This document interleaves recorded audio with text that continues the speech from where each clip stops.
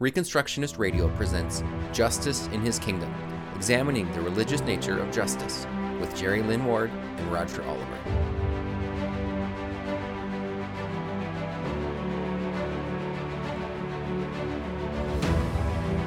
Thank you for joining us for another episode of Justice in His Kingdom. Today we are pleased to interview Dr. James L. Sauer. Dr. Sauer has written extensively on the issues of justice and has contrasted social justice, as that term is being used today, from justice as defined by God. Please join me in welcoming Dr. Sauer. Dr. Sauer, thank you so much for being with us here today. Glad to be here. I'd like for you to tell the folks a little bit about yourself, what you do, what you've done in the past. And let me just preface that by saying you came to our attention because of an article that was recently republished at the Chalcedon Foundation website. And they had published an article in the Chalcedon Report back in April of 1988 called The Myth of Social Justice. And would you tell us a little bit about how that article came about, and then what you've done the past few decades insofar as work is concerned and calling? That's great. Asking a megalomaniac to talk about themselves is an easy thing to do, and I can talk about that. Lord willing, I'm not a megalomaniac. But my background a little bit. I was raised a Plymouth Brethren in Buffalo, New York. The Plymouth Brethren are, of course, one of the foundational non-denominations, as they call themselves, related to the dispensational tradition of faith. My studies of Scripture led me, however, to the Reformed faith.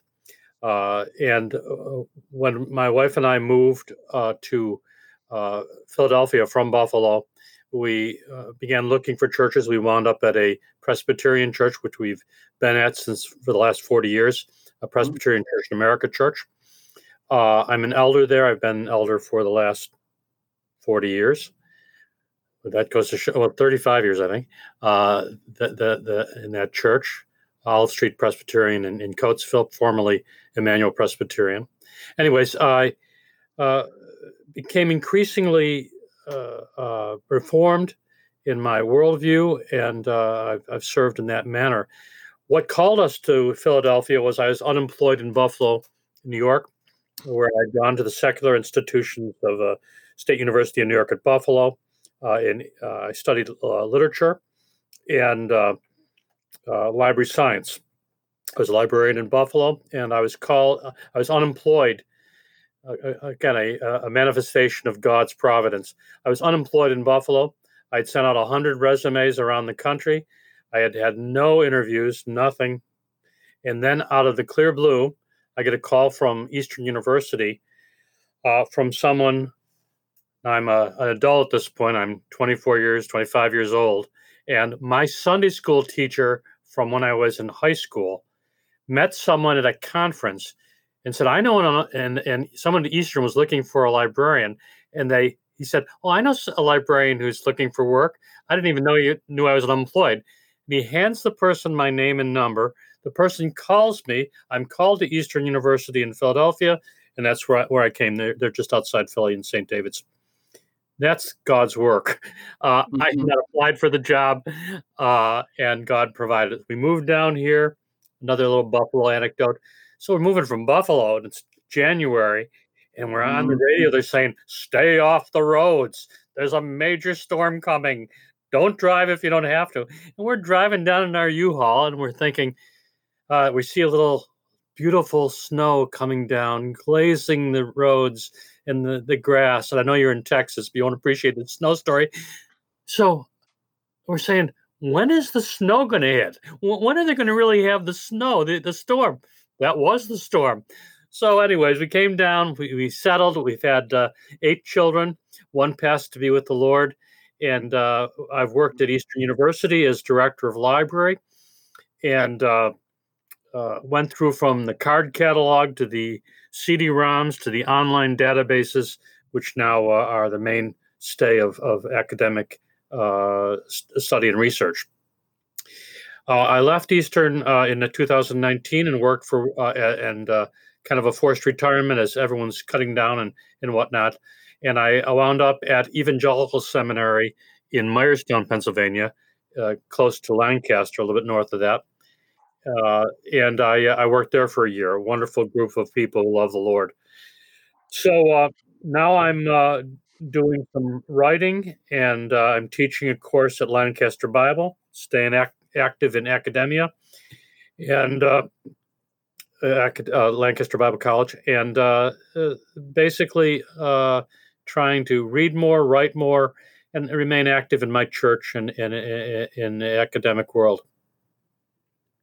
Well, you wrote this article that I mentioned before, The Myth of Social Justice. And so our podcast is about justice, God's justice. And so I'd like to preface the rest of the podcast and then turn it over to Roger. From a Christian perspective, how would you define justice? Well, I think justice is known by the scripture as well as by common sense, natural law, which is a person receiving what is due to them. And so there's a positive and a negative element to justice. If I do a labor and we've agreed on a payment for it, then justice is receiving what is due to you. That's the positive side. In other words, and I recognize we're Christians, we believe in a fallen world, but that would be a kind of justice, a positive. There's also the negative element of justice. I do an evil to someone or to God, and I receive what is just for that action. That would be the punishment element, the negative side of justice, but it would be just. So as a Christian, I believe in a fallen world. I believe that all human beings are sinners, that all of the Calvinist phrase is total depravity. A better way would be to say it's an element of depravity which functions through your entire being. In other words, your will is depraved, your body's broken, your mind is condemned by sin. Your actions are sinful. You are a sinner. You've got a problem. And the Christian notion, the doctrine of this, of course, means that as a sinner, justice to you is God's condemnation of you. You stand condemned before God, both by who you are, what you are, how you act, what you think. Your entire being is desperately wicked. You've got a problem. Now, we also believe the countersign of that, if you will, that we're made in God's image. There are elements of us that still reflect God's glory and nature. And in that sense, there are still elements of us. We're not as bad as we could be, but we're bad. In other words, we're not demons. We're redeemable. So the nature of justice, therefore, is that we receive what's due to us in the positive as well as in the negative sense. Very good. I was interested in talking to you because the article I had been thinking about it, and I wrote some notes in my own journal about social justice and whether a Christian can actually call himself a social justice warrior and all that sort of thing, which I hope we can get into a little bit, which is in your article. But my wife wanted to read it. And she says, hey, this thing was published in 1988. It was curious to me that it was on April 1st, although there's nothing April Foolish about it. So okay, so we've got an idea of what justice is. What do you think? What is your understanding of what social justice? I didn't realize it went back that far. Is my point. I was jumping out of airplanes in the 82nd Airborne at the time, and keeping busy. So I was worried about justice outside the country and some of our nonsense there. But what is social justice? Has it changed over the last 3 decades? So first of all, I want to say I'm thankful for Eastern University giving me a position to work there, and as I was pretty well known as a conservative, but I was tolerated. Eastern is a university known for Tony Campolo, who is a little bit more left wing, and has increasingly become that in terms of sexual issues. So I was tolerated there, and I was very thankful for the way they treated me. It was a good institution. However, social justice was a major element in much of their thinking, and even in the 80s, I became more aware of social justice, the concept being used, and increasingly in a way that didn't jive, from my point of view, with, and I think legitimately, from of how we look at what biblical justice is. Mm-hmm. And so that kind of led the seeds of me beginning to think about this. At that time, also in the early 80s, I became a little bit more aware of Christian Reconstruction elements, as I communicated when I was talking to Jerry earlier. I'm kind of a Christian Reconstruction fellow traveler. I'm not a Christian Reconstructionist. I'm more of an amillennialist than a postmillennialist. I think that we go through waves and waves of God achieving what he wants in specific societies, succeeding with the gospel. And we see that has happened in Europe, happened in the Reformation, seems to be happening in Africa now, and in some ways in China, not with their government, but certainly with the people. And then we see apostasy taking place in much of the West. So we have layers and layers of this concept of God's work and justice in the world and this gospel. But what led me again to think more about justice was the tendency to view justice, social justice, in what would be considered left-wing or liberal ideas. The notion that, for instance, that we can all be equal. We can all have an equality. We should all attempt in our laws to have an equality of justice before the law. In other words, even in the scripture it says, do not favor the poor and don't favor the rich. You're not to favor anyone. You're to achieve God's view of justice. In other words, give the person their due. Protect the weak, who are, if bribery is being used against them, or judges are not obeying the law correctly. We recognize that there's injustice in the world, and so we want justice to take place. So, but I was increasingly seeing, especially in the liberal mind, a tendency to think that we can make a better world by changing all the educational structures, the cultural structures, etc. And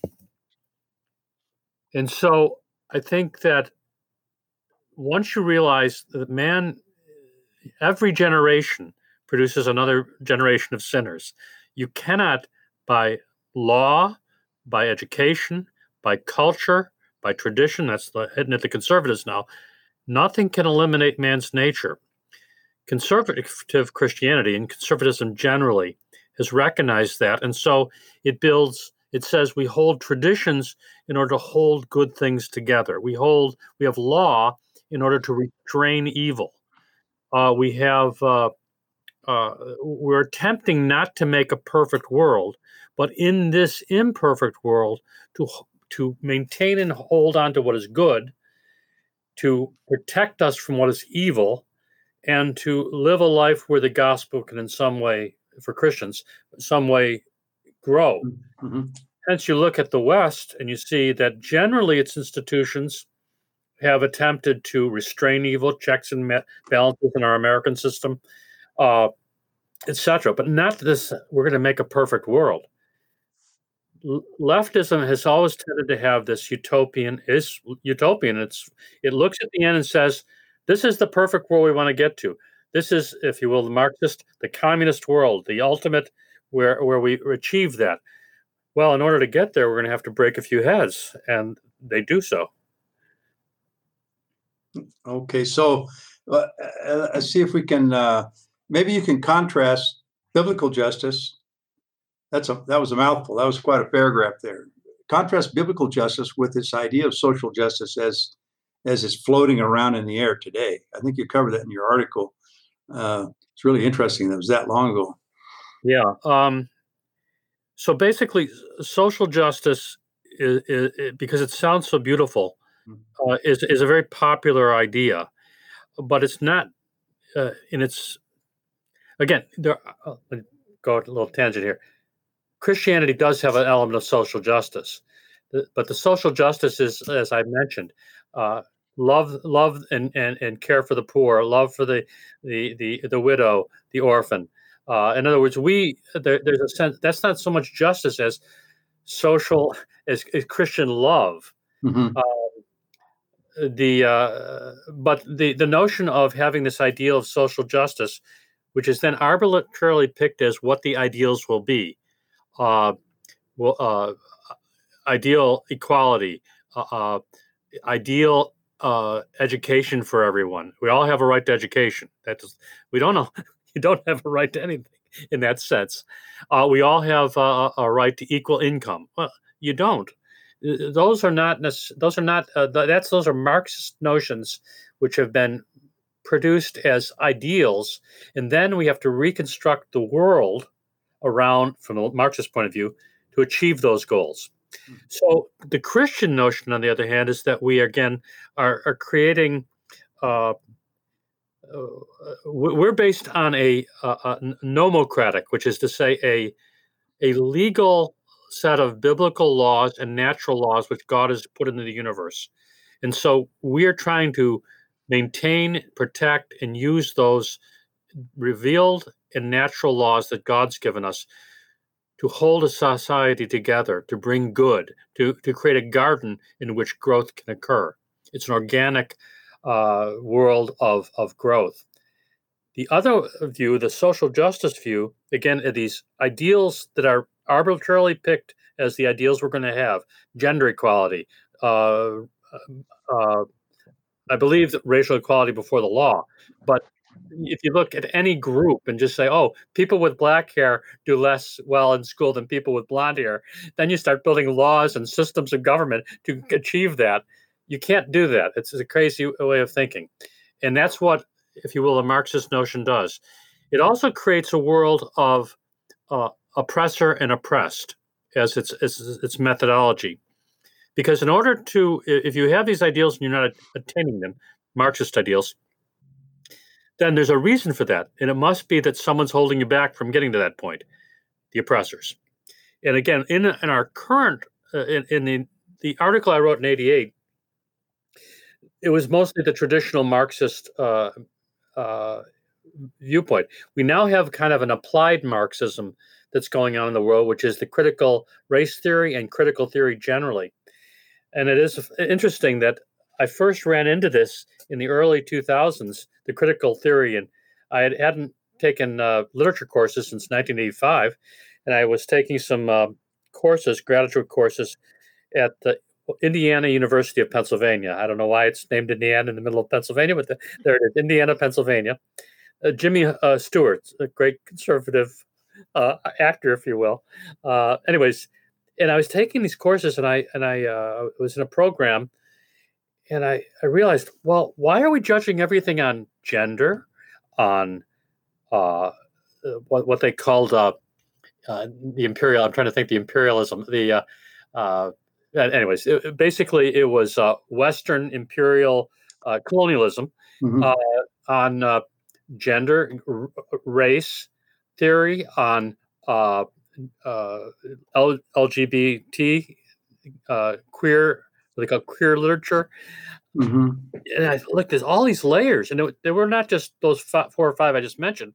There were like a dozen, and all of these were judging reality on a Marxist, applied Marxism theory.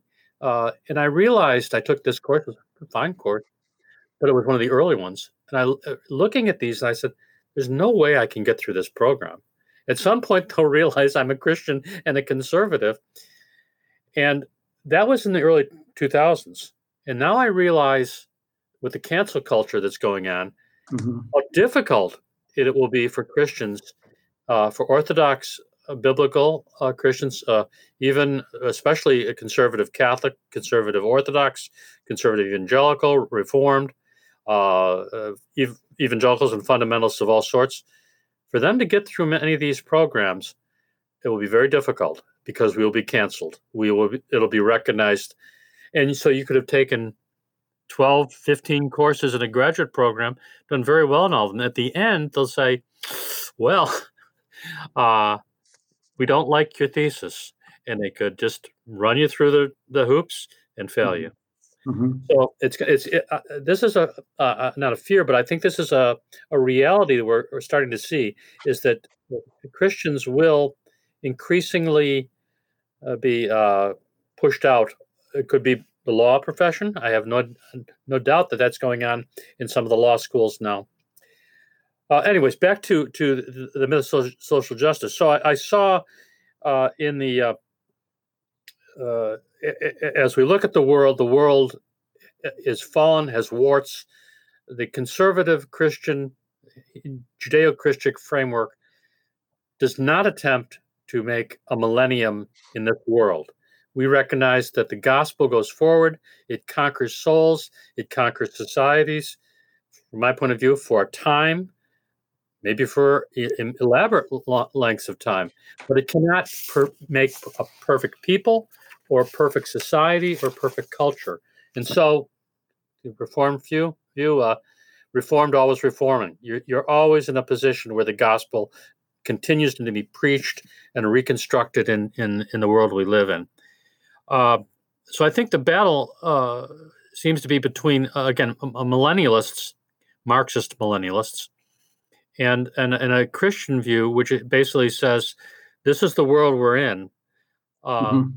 You will have troubles, as Christ has pointed out. Can I interject here?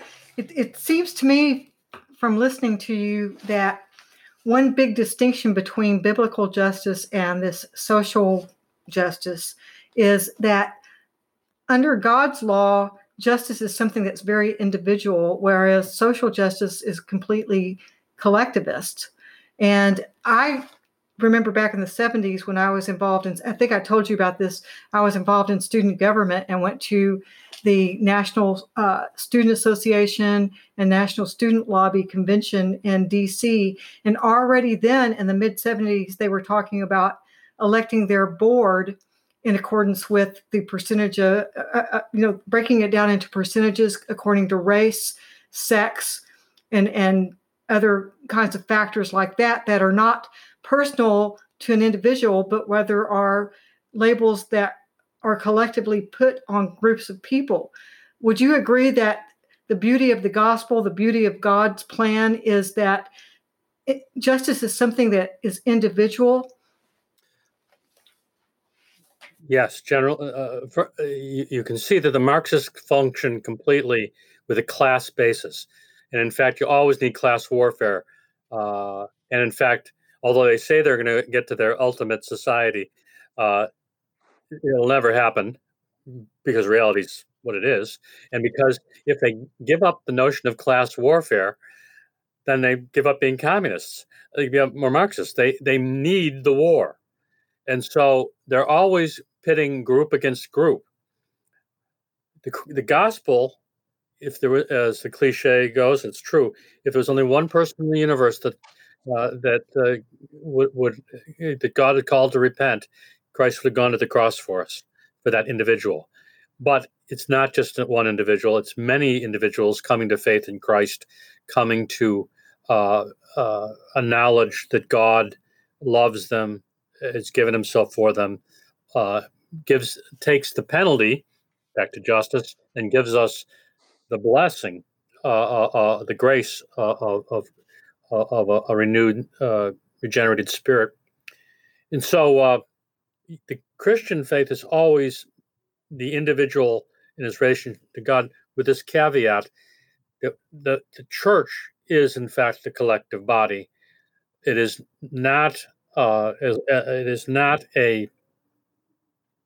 body which, this is my Reformed view compared to the Catholic view. It is not a body in which it's all under one head, the Pope or the Vicar of Christ. It's under Christ, the head, and therefore there are many types of Christians, many types of individuals, you have many types of denominations, but we're one body, the mystery of the church. And so the church does have a collective element, but it's not the same collectivity that you'll find in the Marxist world. It's very interesting as well that our left-wing society currently talks a great deal about diversity, and yet its diversity is always to push us toward being the same. We must have a party line. I don't know if you saw that some of these horrible riots regarding Black Lives Matter and other things in some of the cities, where the crowd would go through and intimidate people in the various restaurants, raising the fist and saying, "Say Black Lives Matter," and that notion of not a dialogue. What do you mean by Black Lives Matter? What are we talking? Why do I have to do this? Why am I having this salute? Because they really don't believe in diversity. And it is among the Christians and the conservatives and generally people of goodwill, I think. Let's talk about things. What do you mean by this definition? What do you mean by this concept? We, in fact, have more diversity both in our churches and I think in our society than the left wants. The left is a conformist concept. Interesting, you go back to Maoist Maoist China. And remember, everyone was wearing the same clothing, carrying the same red book, quotes from Chairman Mao. Mm-hmm. And you go back to the Nazis. I mean, it was conformity. The notion of difference and diversity is a principle. And again, if you go back to the writings of Russell Kirk, conservative, wrote for National Review, later became University Bookman was his publication. I think they're not in print anymore. I think they do an online version. Yeah, and he's passed away. He became a Catholic near the end of his life. Anyways, he emphasized the notion that in his 10 principles of conservatism, that one of the principles was variety, which is very interesting. That's probably written in the 50s. The notion that conservatives can live with different people, different families, different cultures, and we don't have to make people conform to what we believe. Yeah. I think in your answer, you touched on what the application of what I was talking about, because one of the big dangers that I see with collectivist social justice is collectivist punishment against certain groups. And like in Soviet Union against the kulaks, the Maoists that went against all the educated intellectuals. The Uyghurs in China. Oh, yeah. Exactly. And one of the things I noticed, if I could summarize kind of an idea here, you started out talking about our concept of total depravity. That's personal. The problem is internal, is a relationship between us and God. Social justice, by contrast, everybody else is the problem. And it's like we used to say, this is the Chinese army, 2 million men marching, and you're the only one in step. Everybody's out of step with me. Everybody is the problem but me. And salvation then is in legislation. And the violations of the law have to do with what you believe rather than what you do. There is no due process. This whole thing, the talk in the air right now in this Antifa, Black Lives Matter, and all this other intersectionality is another one. The more victimization you can stack up, the more superior you are, and you're not personally responsible for anything. So you end up like a kangaroo court. I'm just thinking how much like the French Revolution this thing is, versus due process, bring the facts. And the other thing is the standard. What is the standard by which we're judging? It's a complete rejection of the Ten Commandments. It didn't surprise me, your comment about how the liberality regarding sex, because that's one of the places that it seems to me that this thing enters in and destroys a whole society. It's one of the easiest ways to get people to fall. Matter of fact, one of my favorite writers, Jay Budziszewski from there in Austin, says he's never met a college student who actually rejected Christianity because of its weakness intellectually. He says they always stick their toe in sin and then justify it.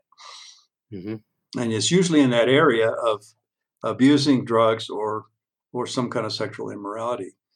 But anyway, I don't know if I'm understanding you correctly, but that's kind of what I'm hearing and what my perception of it is. Yeah, I agree, and it's interesting. I was talking to one of my former pastors, and he asked, "Well, what do you think the strongest argument against Christianity is?" And I said, "Sex." And I don't mean that it is actual argument against Christianity. I mean, it's the greatest temptation, and therefore it is often, especially in our current society, the means by which the gospel is attacked and the scriptural moral system is attacked. And I think we're seeing it with the leverage being done with the gay society, but I think it's also true of the heterosexual society. The growth of cohabitation. Mm-hmm. I was reading a government statistic that was indicating that there's actually a major growth in cohabitation among the elderly, because it's too easy. Why get married at this point in life? Why follow biblical principle? We'll just live together. Well, there are incentives. The government has incentivized that as well. Women are married to Larry Elder says that women in the Black community are married to the government, and it's encouraged. Because the biggest problem in the Black community is not white supremacy; it's fatherless homes. Yeah, 70% of the kids young men are born out of wedlock. So, and an interesting book by E. Michael Jones. Yeah, E. Michael Jones. Dominandi, Libido Dominandi. Fascinating books, but I can't remember, like 700 pages or something. But it's a long history of how tyrants have used sexual liberty, so-called, as a tool for social control. And just so you're mentioning this, the French Revolution attacked marriage. The Russian Revolution, depending on the point in history when mm-hmm. Stalin and whatnot, they would either support marriage or attack marriage, depending on what they felt was advantageous for the party mm-hmm. in society at a given moment. Totally relative to them. And of course, if you look at the manifesto, the Communist Manifesto, attacking the family is a foundational principle, mm-hmm. because the family, the church, in fact, any organization that commands duty, respect, order outside the state is a threat to the state. Mm-hmm. So even your friendships are a threat to the state if the state feels we don't want that, you need to do this. Your relationship is for the party, for the Marxist viewpoint, is always to the state, and the state is heading toward this ideal world. So get in line. Yeah, you kind of there has to be conformity. That's actually a very religious idea. Yeah. There's no such thing as a man without a religion. It's just a religion of humanism.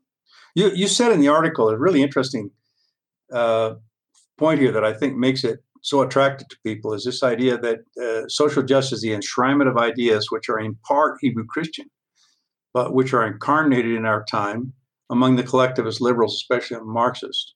What would you say are those elements that are Hebrew Christian? Why does it sound so good to people? There is a sense in which communism or Marxism is a Christian heresy. That is to say, the elements that you might pick out are, and these are whether they're accurate or not, this mm-hmm. is the appeal. Mm-hmm. If I say, I care for the poor, well, it's easy to go to the scripture and find elements to the prophets, especially some of Christ's words. Remember the poor, says Paul, that the notion that the poor, especially for the real poor, I'm talking about people that are needy, broken, helpless, that we as Christians are to be called to help them is part of the Christian faith. Mm-hmm.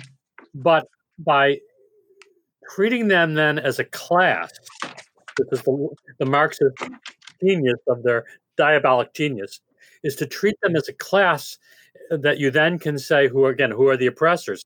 This is a class not of individuals but a group that becomes the proletariat, the people that need to be that you use.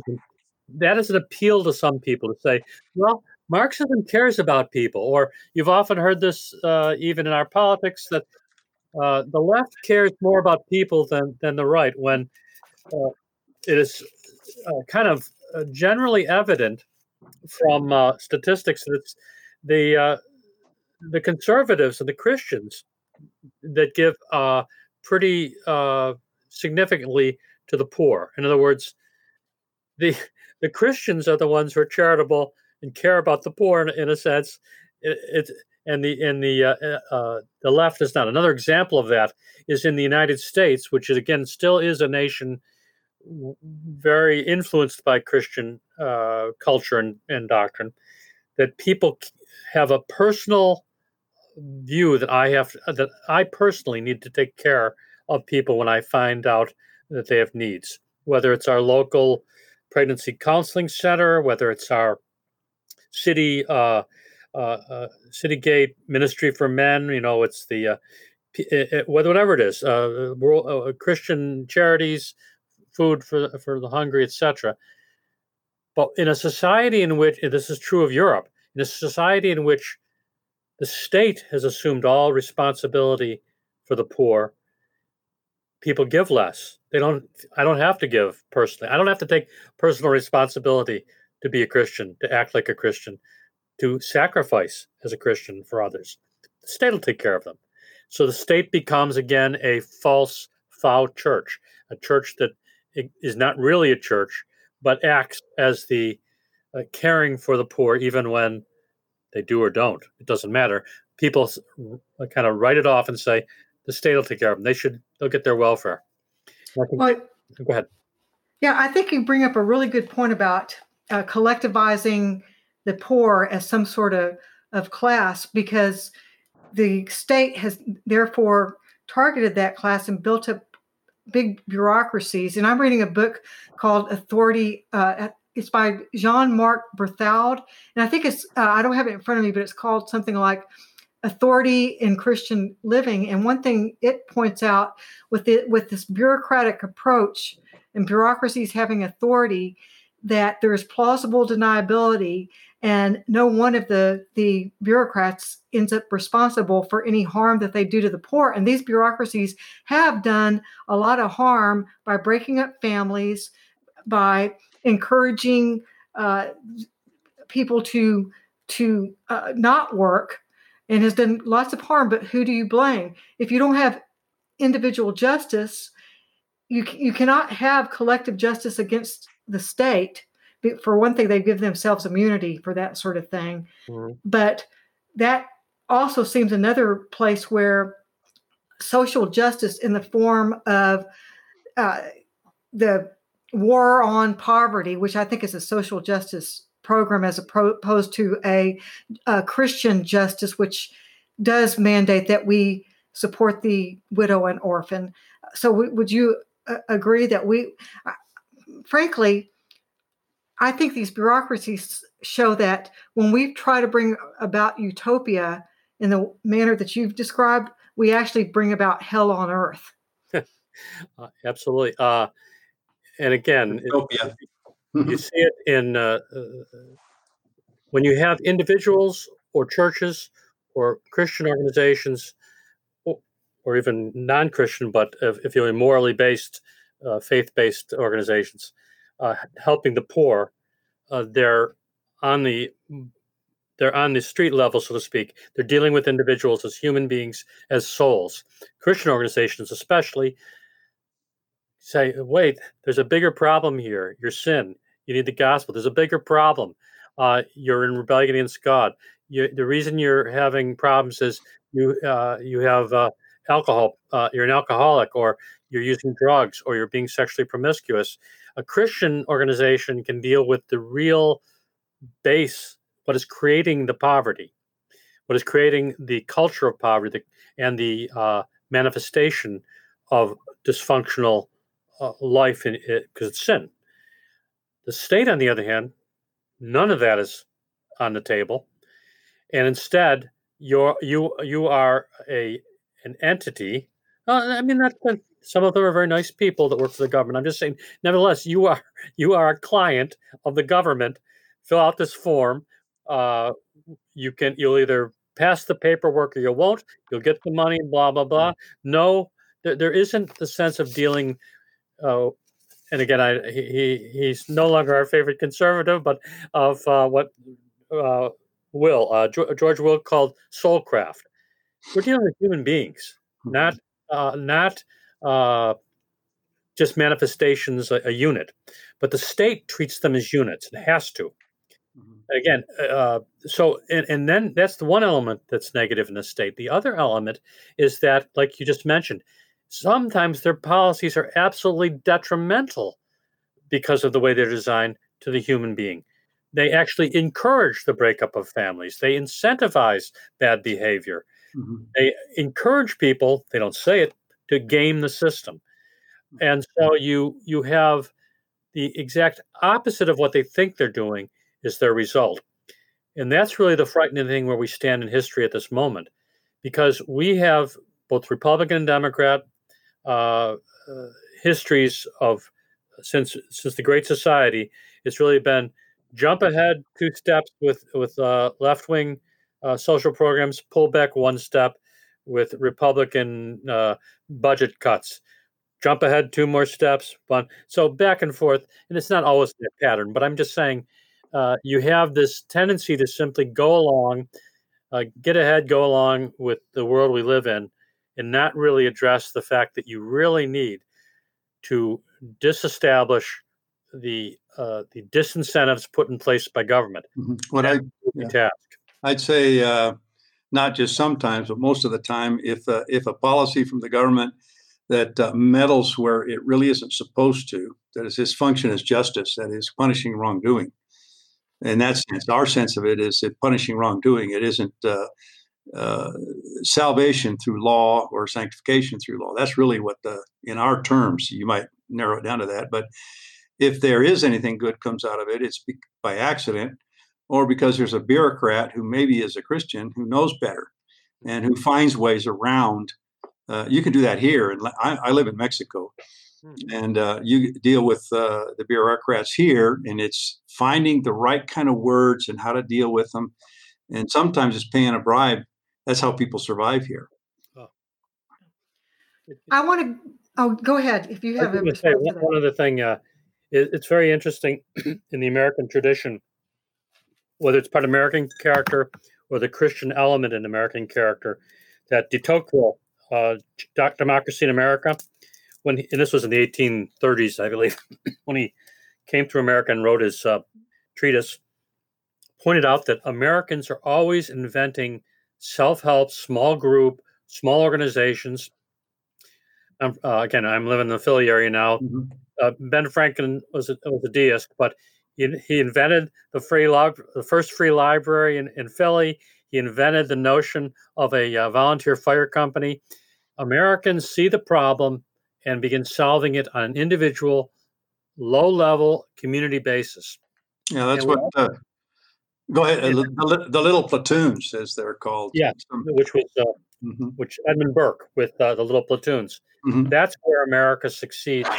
And the government, and unfortunately, what the government has been doing is killing the little platoons, as you're saying, and that's where the growth, the individual accountability, the individual caring can take place at the best level, because you see both the advancement and the negation in people's lives. You say, "Oh, I've given you this money, but you've used it for alcohol," or "We've got you a job, but you're not getting to work."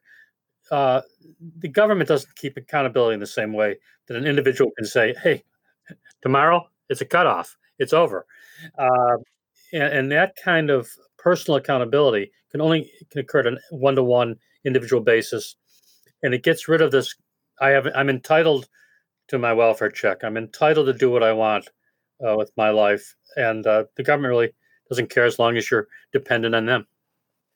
Exactly. Now, one thing I want to go over with you, because we had this in your list of of topics is Black Lives Matter. And I want to preface it by saying I grew up when Jim Crow was alive and well in Texas. And the first time I ever became aware of that was before I was of school age, because I lived in a small town in West Texas.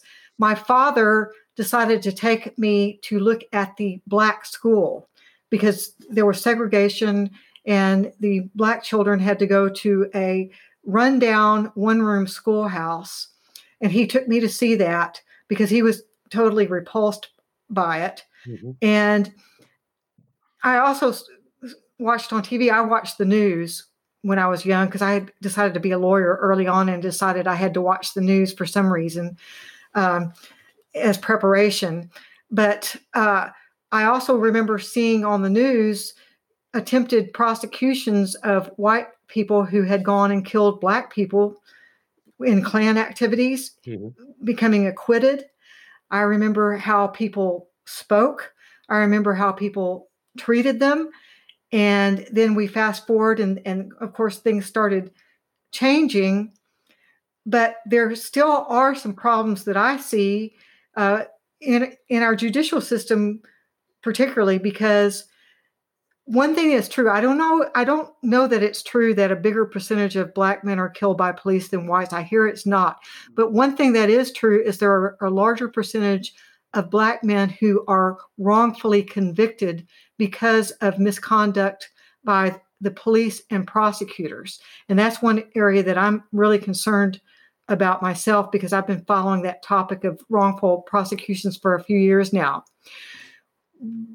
Given that history, what are your thoughts about Black Lives Matter, considering that there are some things that we should be repenting of that happened in the past with respect to how those people have been treated?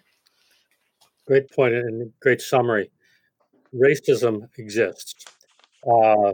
Lots of sinful patterns exist, and racism is a particularly bad one. In my family, I have a Black daughter-in-law. I have a Black grandchild. I have a Black adopted grandchild. So I have two Black kids in my among my family. So race is part of our family. I was again raised in Buffalo in a evangelical small denomination. I'll just give a quick anecdote. When I was before age 10, I lived in the neighborhoods which were all white. By the time I was 20, they were fully integrated neighborhoods. The first Black person to move on in our neighborhood moved back next to our home, and everyone looked at my father because in those days you'd put your signs up immediately and move out. And my father said, "Why should I move? He's just a human being like me." Another anecdote: my father set the tone of racial harmony in our family. There was a racist in our church. We invited a Black preacher to come and preach. The racist came up to my father and said, "If you invite that guy back to our church again, I'm leaving." And my father invited him back the next week. So that's the tone of my background. Race is there. Race is real. And we must recognize, especially our Black Christian brothers and sisters, that they experience something we don't, and our Black fellow citizens do. And it's hard for them. The history is very real to them. We don't realize, again, that most white people, history doesn't exist until now. Many whites came over in the late 1800s and 1900s. All the immigration, race wasn't for them a factor, but it's still there. Now let's get to Black Lives Matter. It's one of those, first, it's almost something that you have to dissect. So if someone says to you, Black Lives Matter, the first thing you pause, I'm going to go through this little routine and say, well, you're not just saying anything that's Black matters. You mean Black human lives matter. And of course, that's what I mean. Black human lives matter. And then the next thing is, because someone's saying, well, why are you saying that? You'd say, well, that's because all lives matter. And some people will say, well, of course all lives matter. That's why Black Lives Matter. But you're getting in most reactions to that, I don't know why you're saying all lives matter. I'm saying Black Lives Matter. And then you realize, so you're not meaning Black Lives Matter because all lives matter. You're meaning something else by it. And then you dig further, more dissection. It's a code phrase, not for all lives matter, but for the fact that Black Lives Matter are in danger from policemen. And you're implying with it most policemen are racist. And again, you're trying to dig and sort this. And of course, most policemen are not racist. But there is, in fact, a bad relationship being exacerbated by this thing between the Black community and police. And as you said, the numbers don't bear up what is being asserted. And then you say, well, yeah, if that's what you're saying, we need more better policing and better training and perhaps more Black policemen. I actually think that would help a great deal. But in some of these communities where the riots are going on, they have Black people in charge, Black police chiefs in charge of them. So it's not just race. And that's when you go to the next layer. Black Lives Matter, the organization, has historically a Marxist, anti-police, anti-capitalist, anti-constitutional, anti-West, anti-family, a whole list. They are cultural Marxists and Marxists, and they were proclaiming, we've been trained as Marxists. We are here to bring the system down.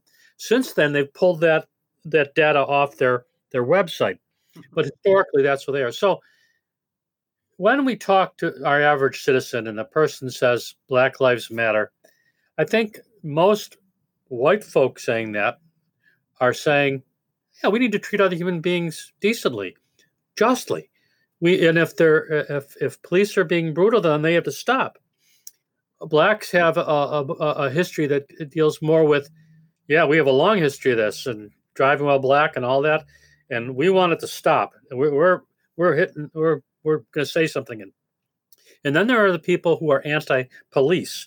We're starting to get into the panorama of this with people who have a little bit more of the Marxist element. Let's defund the police. It's like insane. You can't have, again, from a Christian conservative point of view, you can't have a society without police because societies are full of sinners. You must have police. So why would any rational person say defund the police? Because it's not rational. It's Marxist ideal. We want to create a revolutionary situation by which revolution can take place. We want chaos because chaos is the basis for revolution. So there is an element. So now you're getting through this pattern. So you really, when talking to people, have to find what is it they mean. And it's hard because I just had to go through this whole routine with it. And the average person may be using it in one of those many different senses. I don't think the average person is a Marxist. I think the average person, black and white, sees a world when there's evil in it and wants us to move toward good.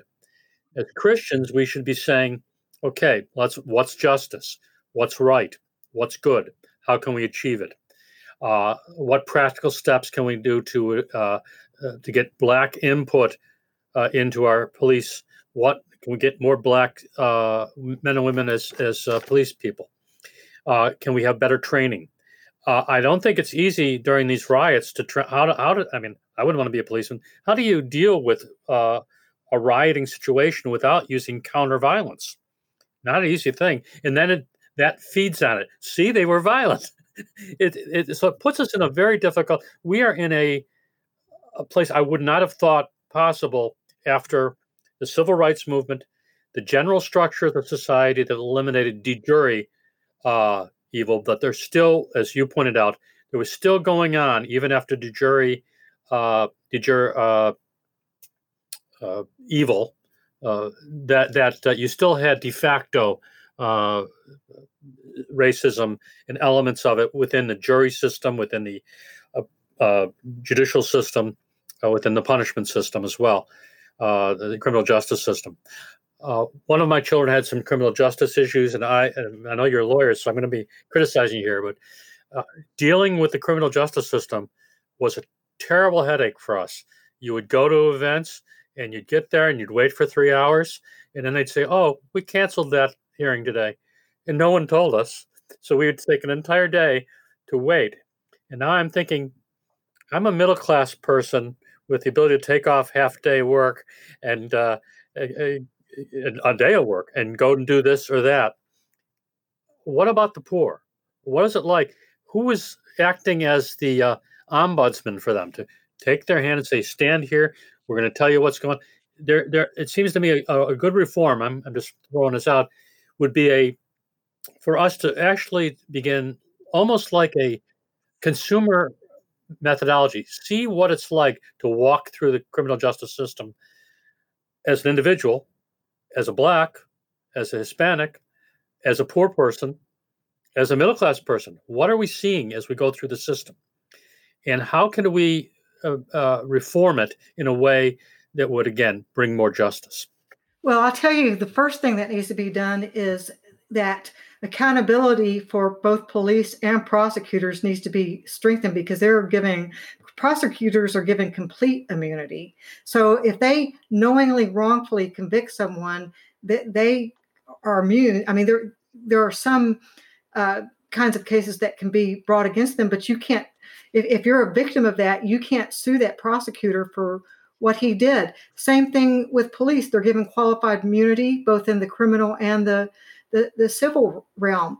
But playing off what you just said about your experience with the justice system, that was the fuel that in Ferguson, that the death of George Brown lit into an explosion, because in St. Louis County, they had all these tiny municipalities who all had their own little police forces. They were outsiting people to make quotas, and the Arch City defenders there, the public defenders there, did some research and a paper on that, and then they were processed through these municipal courts and had to miss days of work. And some of them, when they thought that, they'd show up and it'd be called off, and the police witness wouldn't be called off, and instead of dismissing the case, they'd give the state a continuance, and it would go on. And finally, some of them, if they felt that they couldn't miss a day of work, wouldn't show up, because they needed to feed their family. So then they would have more charges against them and more fines. Mm-hmm. And the problem is we have a justice system instead of justice. It's a system, and it treats people like cogs in a machine. Yes. Mm-hmm. Well, one of the things that makes it difficult these days is we got vocabulary invented, new vocabulary, all this idea about what is intersectionality, that sort of thing. You got to look it up and see what they mean. And then we have these discussions that are so dichotomized. If you criticize the police, you're all for the Black community. If you say Black men need to be responsible for their own activities, so Larry Elder says the highest rate of homicide is in the Black community, Black on Black violence. And so we're not allowed to get all of this on the table and judge it and evaluate it in terms of what God has to say about justice and righteousness. It's all ideology, one way or the other. So there are serious problems with the justice system. But making it all about race, to me, the idea of the biological race, my race is Christian, but the idea of biological race is Darwinian, has nothing to do with the way God created us. There's a lady that was on Larry Elder's Uncle Tom movie. If you haven't seen it, you should see it. And she's a politician. They're sitting around the table talking with all the actors in this documentary. And she said, in many cases, white people today are enslaved to a sense of guilt, enslaved to ideologies. And my wife and I spent 20 years in the Army, so it's an interracial community. If we lived in a community that didn't have people from other groups my kids wouldn't have known what to do with themselves. But people that are all in for the ideology of helping the Black people have no relationships with actual Black people. And so it's more like a unburdening, and I'm superior to you because I supported so-and-so. Well, if you voted for somebody because of his race, how is that any different? We're not evaluating things in terms of law, in terms of justice, in terms of facts anymore. We're driven by emotion. and it's on purpose by at least our enemies are taking advantage of it. And I think a lot of it is because the church has lost its way and doesn't teach that the law is still applies as our source of ethics as Christians. Absolutely. I think we need, again, like you're saying, the moral structure, which is being undermined by the society generally. We have to, the commandments of the Lord, the Ten Commandments, especially summarized in the greatest commandments, and summarized all through the New Testament, resummarizing the Old Testament, give you the framework for a family, for a society, for a justice system. Mm-hmm. And we're dealing with the years of traditional legal operations, which have been generally very sound in the West, but nevertheless, they calcified. And I think we need a reformation of the judicial system. I think in some ways what we have is we still have the vocabulary of our English common law system. But what's really behind it is a civil law system like Roman civil law. And we have too many courts and too many places where you can be thrown in jail without due process. I think we got to get rid of half the courts we got, these bureaucratic courts. And a lot of those people mean well, but they just get a job. There's a fellow that retired from working in Illinois in the welfare system. He came here looking to be a missionary after he has a nice Christian family. And so I asked him, so what did you do? What are you good at? What do you think is your something that you're good at? You could contribute it. What did you do in your job? He looked at me and said, fill out forms. Wait for you in the government. Well, guys, we're coming up on an hour. And so, Dr. Sauer, do you have a call to action for Christians about what we can do about the situations that we're talking about in order to institute justice and distinguish it from the social justice that those in the street are pushing? Well, it always it's a cliche, but I think we have to begin with prayer. We have to acknowledge the Lord is in charge of reality, and that we are praying to Him, as Isaiah said in Isaiah 6. He's got a vision of the Lord, and the Lord's saying, "I got a message that I want to send out," and we have to say, "Here am I, send me," which then means you need to. What's the message? And that means scriptural study. Be active in your church. Really start reading. You mentioned a number of books, and we've all did this presentation, which means as a Christian, you have to begin restudying the roots of a biblical law framework for society and family. I think also become active in organizations which you are confident of, which have a Christian biblical statement of faith, that they're orthodox. You may not agree with everything any organization does, but if you can see that the Christ is present, that the works of the gospel and of moral order are being pushed through an organization. This would be also true of non-Christian organizations. A number of conservative organizations may exist, which are still doing good work. So become active, which means get on their mailing lists, read, volunteer, donate. I also think that if you are so inclined to become again active as a volunteer in organizations that are doing that kind of work, including running for positions in your local governments or in your local party.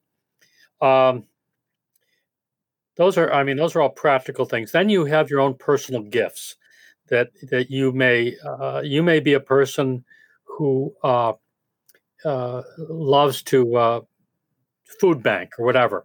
You might be involved in people's life where you really get down into the granular element of living with other human beings. You see what their needs are. You become not just a person who goes to a church.